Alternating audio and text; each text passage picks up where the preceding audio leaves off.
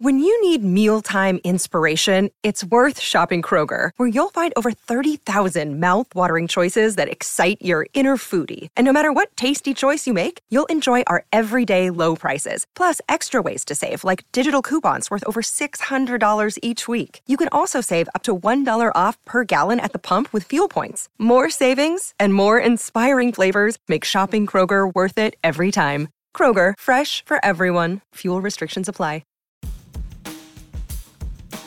Hello and welcome to Football Digest. I'm Ned Keating. I'm joined today by Ryan Taylor of the Daily Express. Ryan, hope you're well. We're going to run through some more lines from the summer transfer window. Obviously a busy couple of days for everyone involved.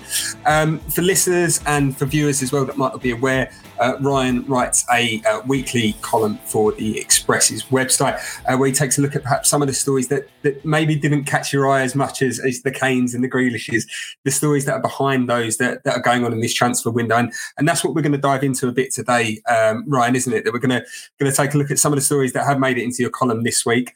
Funnily enough, though, we are going to start off a little bit with Grealish, but not so much to do with his move to Man City, more looking at who could replace him at Aston Villa and how can they spend that money. It looks like they're already going to spend £30 million of it on Bayer Leverkusen's Leon Bailey, a player previously linked with Man United. I remember about 3 years ago as well, before the World Cup in 2018, all the clamour about can he play for England? Is he eligible to play for England? So for Aston Villa, a club that really established themselves back in the Premier League last year after a difficult first season. This is a real sign of intent of where they're trying to head, even if they don't have Jack Grealish in this squad next season. Yeah, totally agree. And like you said, obviously Bailey's a player that's been linked with a host of the Big Six, Man United in particular. But he's a quality player, and he's someone who I'm quite surprised hasn't actually arrived in the Premier League before this. But like you say, I think it's a huge statement of intent, really, from Villa that they're not really there to mess about. I think they're looking to drive on up now and put the pressure on the Big Six, like the likes of Leicester and not so much last year, but Wolves have done as well under Nuno.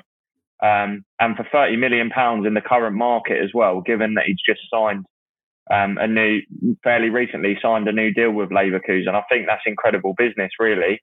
And it sort of went under the radar a bit how quick they got it completed, even though there was talks ongoing. I remember on Saturday there was a statement confirming that subject to a medical, the deal was done. So Villa have really impressed me, to be honest, in the market, the way they've gone about things, certainly in the last year.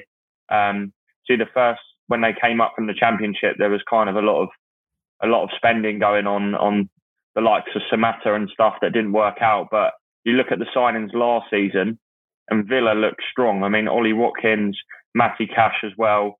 They look solid at the back. They've got a real spine. And players like Bailey are only going to, potentially double in value if he hits the ground running. No, absolutely. As you said, I'm been impressed with Villa themselves as well. The recruitment in the last year, as you said, has been absolutely spot on, and it's been superb. Looks like they're going to get £100 million in for Grealish. Obviously, an offer has been accepted from Man City. The player now himself has a decision to make. As much as he is a big Villa fan, I don't think it's too hard a decision for him. So obviously it looks like they're going to get £100 million for him. £30 million, as we said, is going to go on Leon Bailey when the medicals get completed and the formalities get finished. Another player that they're looking at, though, is Todd Cantwell, possibly £40 million from Norwich City. But from what I remember, the way that he played, I'll admit to not having seen him too much in the Championship last year, but from what I remember of Norwich's season in the Premier League a couple of years back, Cantwell looks almost like he could be a like-for-like replacement for Grealish. Yeah, I think Villa fans are quite strong on this, that you can't replace Jack Grealish, in the sense that, he's just like a god at Villa Park, really. Obviously, he come through the academy and loves the club. But in terms of stylistically, like you say, Cantwell has got that kind of little bit of flair. He's got the creativity. In a sense, they're kind of similar, and they kind of have a little bit of a free role.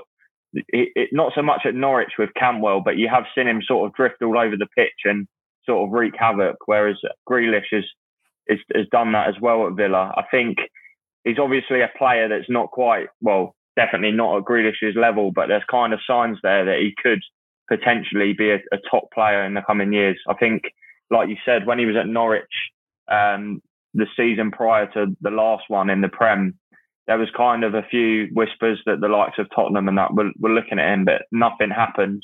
He then sort of tried to force a move last year by, telling the club that he wanted to leave, and he was dropped from the Norwich team, but he stayed, played football. And I don't think the Championship is too bad for players to play every week and keep progressing. Obviously, the likes of, Mahrez, them kind of players, Ollie Watkins recently have come from the Championship. So I don't quite think he's at that. Obviously, he's not at the level of Grealish, but I don't think that would be a bad investment. And he kind of fits the transfer policies, young English. So, yeah, it'd be an interesting one to see whether that's a deal that materialises. But as I reported on Saturday, it looks like a bid will probably go in if Grealish decides to go to City.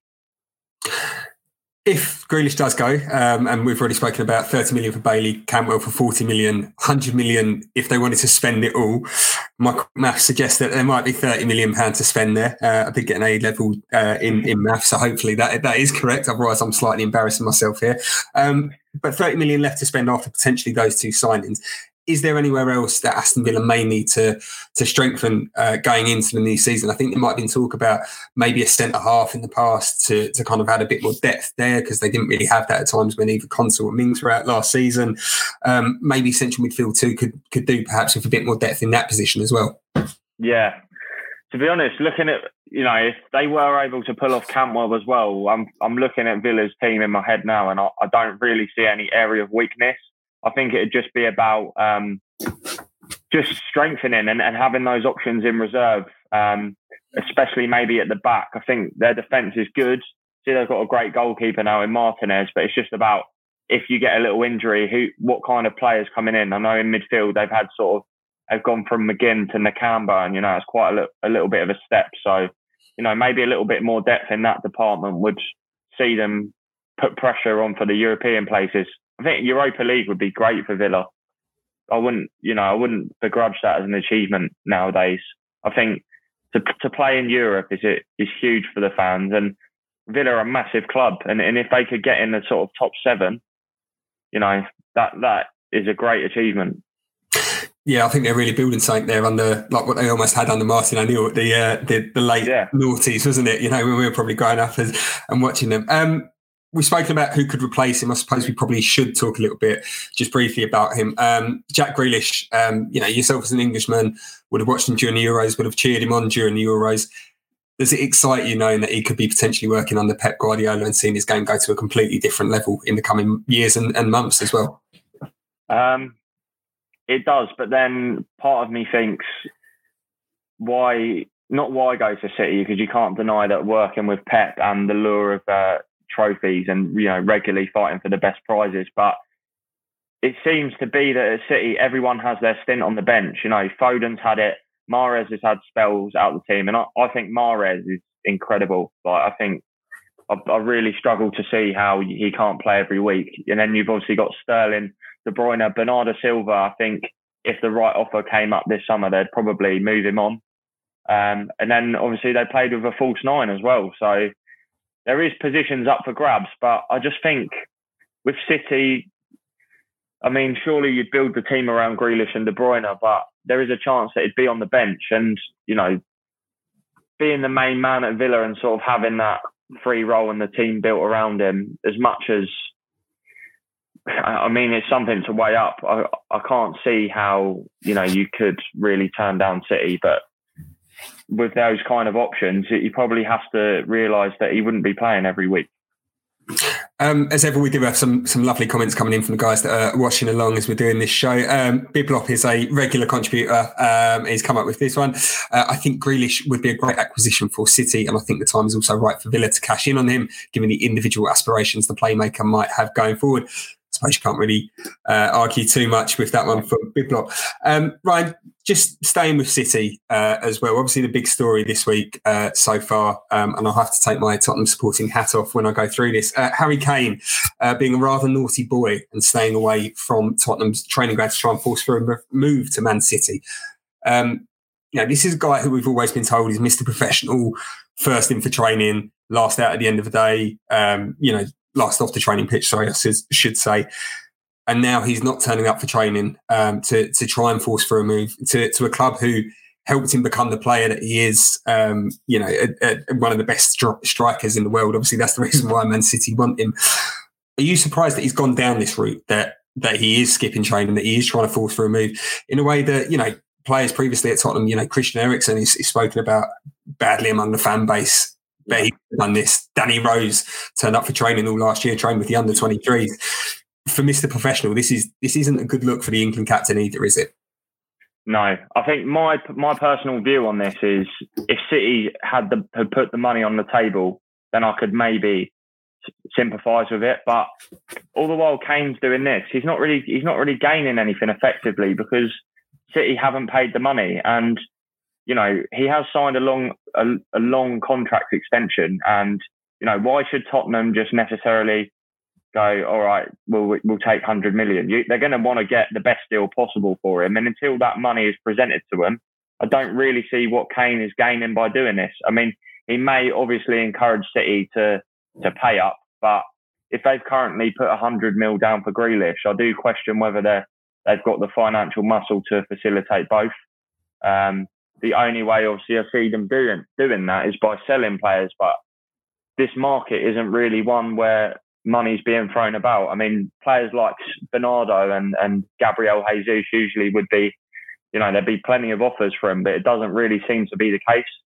So unless there's kind of leverage to do like a player plus cash deal that Tottenham would accept, but I don't think they would, I don't really see what Kane's gaining at the moment, apart from tarnishing his legacy with Spurs fans. I mean, some will say, that won't be affected, but I was reading some of the comments below Alistair Gold's one of his stories on Kane, and it seemed to me like most Spurs fans were actually really, annoyed with Kane, and felt he was going against. Well, obviously he's going against the club, but felt like it was a kind of bad move, and it angered them. So it's definitely, I wonder if he's being advised or whether this is his decision, but to me, doesn't really sit right at the moment. But I don't really think you can begrudge him for doing it, because if he stays another year, it's just going to go on and on. He's 28. He deserves to be fighting for the Premier League and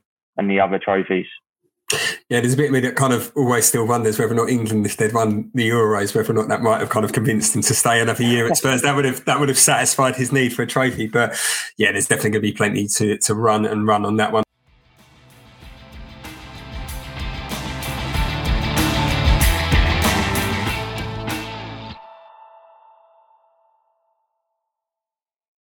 Ryan, just moving on to another one of the players that's made it into your column this week. Joe Willock, an interesting case. Arsenal seem to be going down this route of kind of trusting youth and kind of building for the future, but he doesn't necessarily look like he's going to be a part of it, despite impressing on loan at Newcastle last year. Monaco, a potential destination for him, and they're a club that have got a good track record with youngsters in the past. Obviously, Kylian Mbappe came through there. Anthony Martial spent time there as well. So it could be a really good fit for him if he did go to France. Yeah, I think it's one of those that sort of crops up unexpectedly, but I mean, it'd probably be quite a pull for Willock, really, to go out there and try something different, try a different league.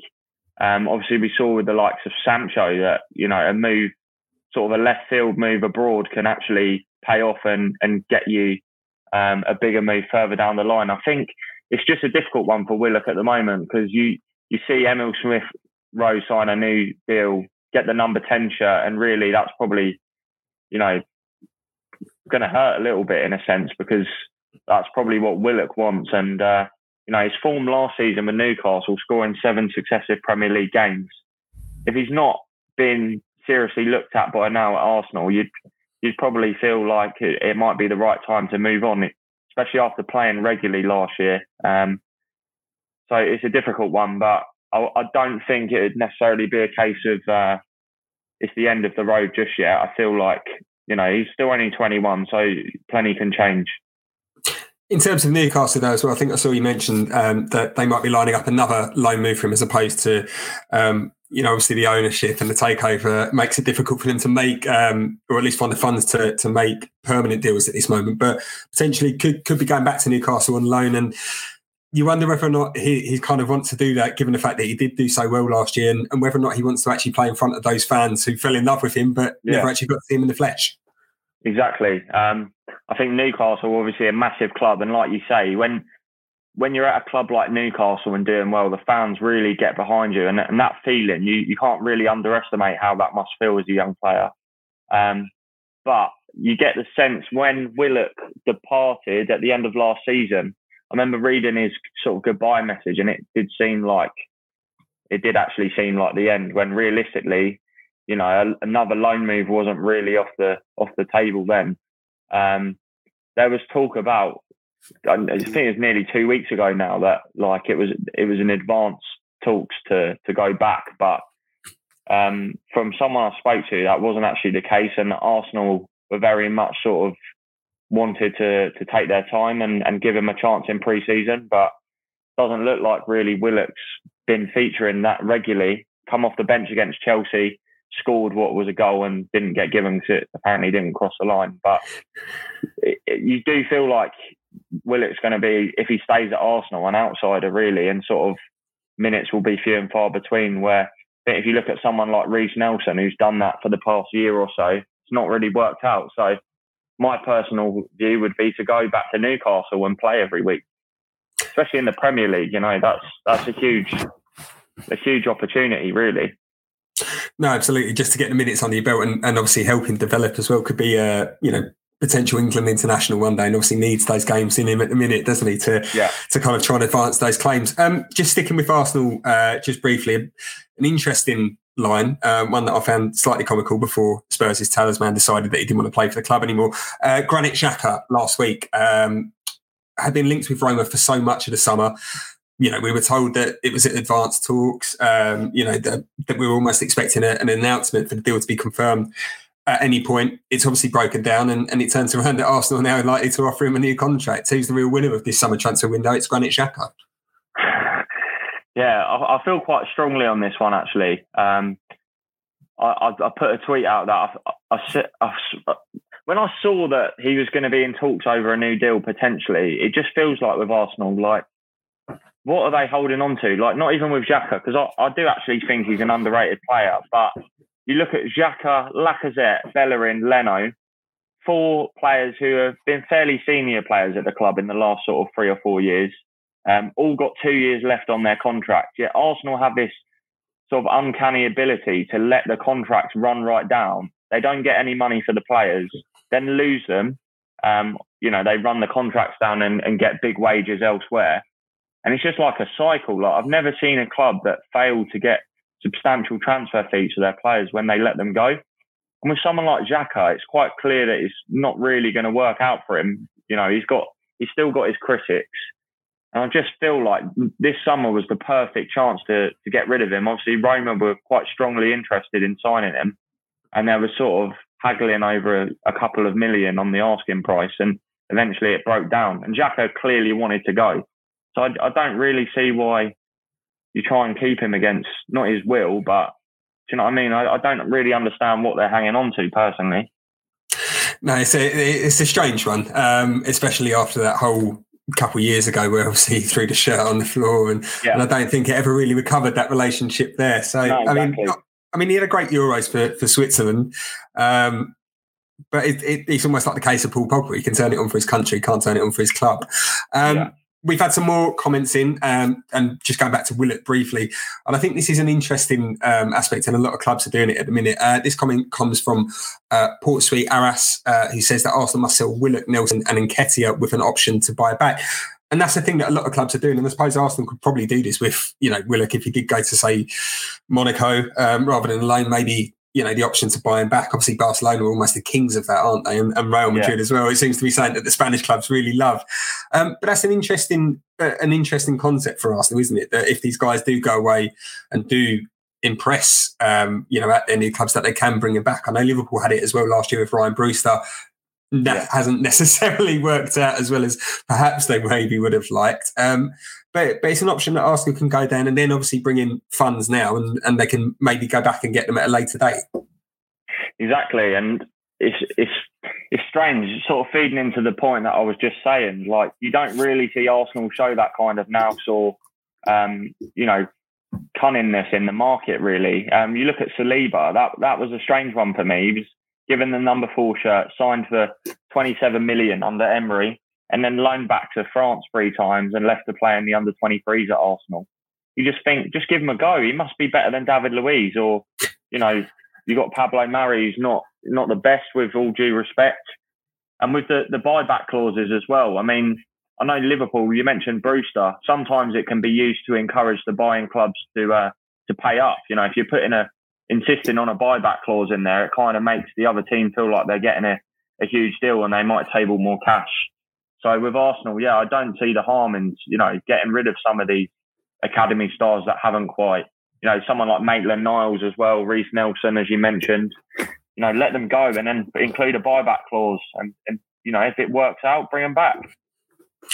Just going through some more of the listener comments that we've got so far. We did have one here from Gary Clark. Going back to Jack Grealish, who we spoke about a little bit earlier on the show, suggesting, I think like yourself, Ryan, that he won't be a first-team regular for City, as you said earlier on. He will have to get used to that spell on the bench. But it does raise that interesting point, and I think you spoke about it previously as well, about who does leave Man City should they bring in Grealish. And it's a lovely position to be in, as Pep Guardiola, to kind of bring in a player like Grealish and then have these thoughts about, who do I sell? But as you said, though, it's the tough market that we're in, and maybe the money that City hope that they're going to get would have got for these players 2 years ago. As you said, Gabriel Jesus would have been 60, 70 million pounds easily. Probably now you're looking more around 40, 50 million. And it becomes more difficult for City. Same with Aymeric Laporte, obviously not competing in the same position as Jack Grealish, but he's another player that they've been linked with trying to move on this summer potentially. But they'll be lucky to get what they actually got in for him a couple of years ago. Yeah.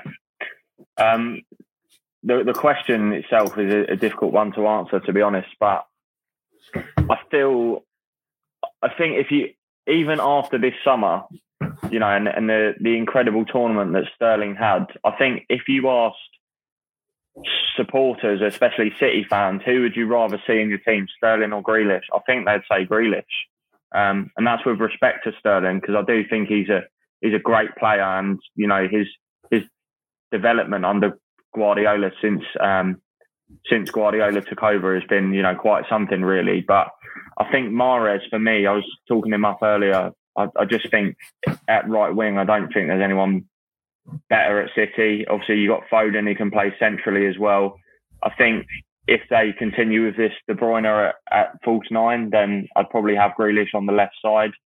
Or you could even have Grealish in sort of one of the 3 midfield roles, sort of roaming. But the other side of it is hard to sort of create that starting 11, but it's a long old season, and if City want to win the Champions League and fight on all fronts, you need all of them. So I don't really think it's the worst problem in the world to have, obviously, as you mentioned. Ryan, just before we go, just a couple more lines from your column today, speaking about West Ham as well, in talks with Fiorentina defender Nikola Milenkovic. It's been a bit of a weird transfer window so far for West Ham, hasn't it? You'd expect them, obviously we're not expecting them to go out and buy a whole new team that did so well last year, but you would have been expecting them to sign a few players by now to add a bit more depth to this team, because of course, they're going to be playing those 6 extra games in Europe, travelling all across the continent as well.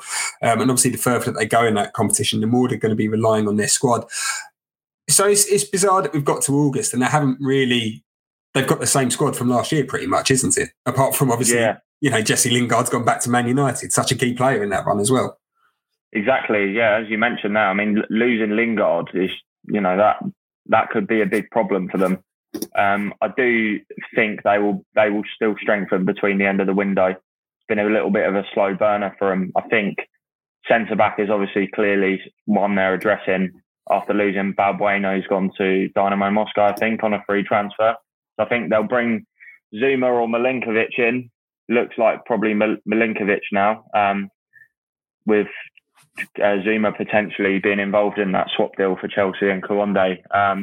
But like you said, that the Europa League is going to be a big problem for them if they don't bring in 3 or 4 new additions. I think central midfield was an area that looked like they needed a bit more depth, especially with sort of just Nobles last season, but he was still sort of playing fairly regularly towards the end of the season. So yeah, they definitely need, just bodies really, just good players to sort of cover them, because we've seen with other teams that the Europa League really can drain it out of you and affect league position. No, absolutely. Maybe Joe Willock might be a good option for West Ham as well to replace Jesse Lingard. Who knows? Ryan, thanks so much for joining us this morning. Really appreciate your time as always. Of course, for anyone who wants to know, Ryan does have his lovely Tuesday transfer column on the Express as well. So you can head to the website, check it all out, more in depth as to what we've talked about on the show today. Of course, you can keep across all the latest transfer news across the Express, across the Mirror, across the Star, and of course across all of Reach's regional titles as well. And of course, we'll be back to talk even more transfers at some point later in the summer.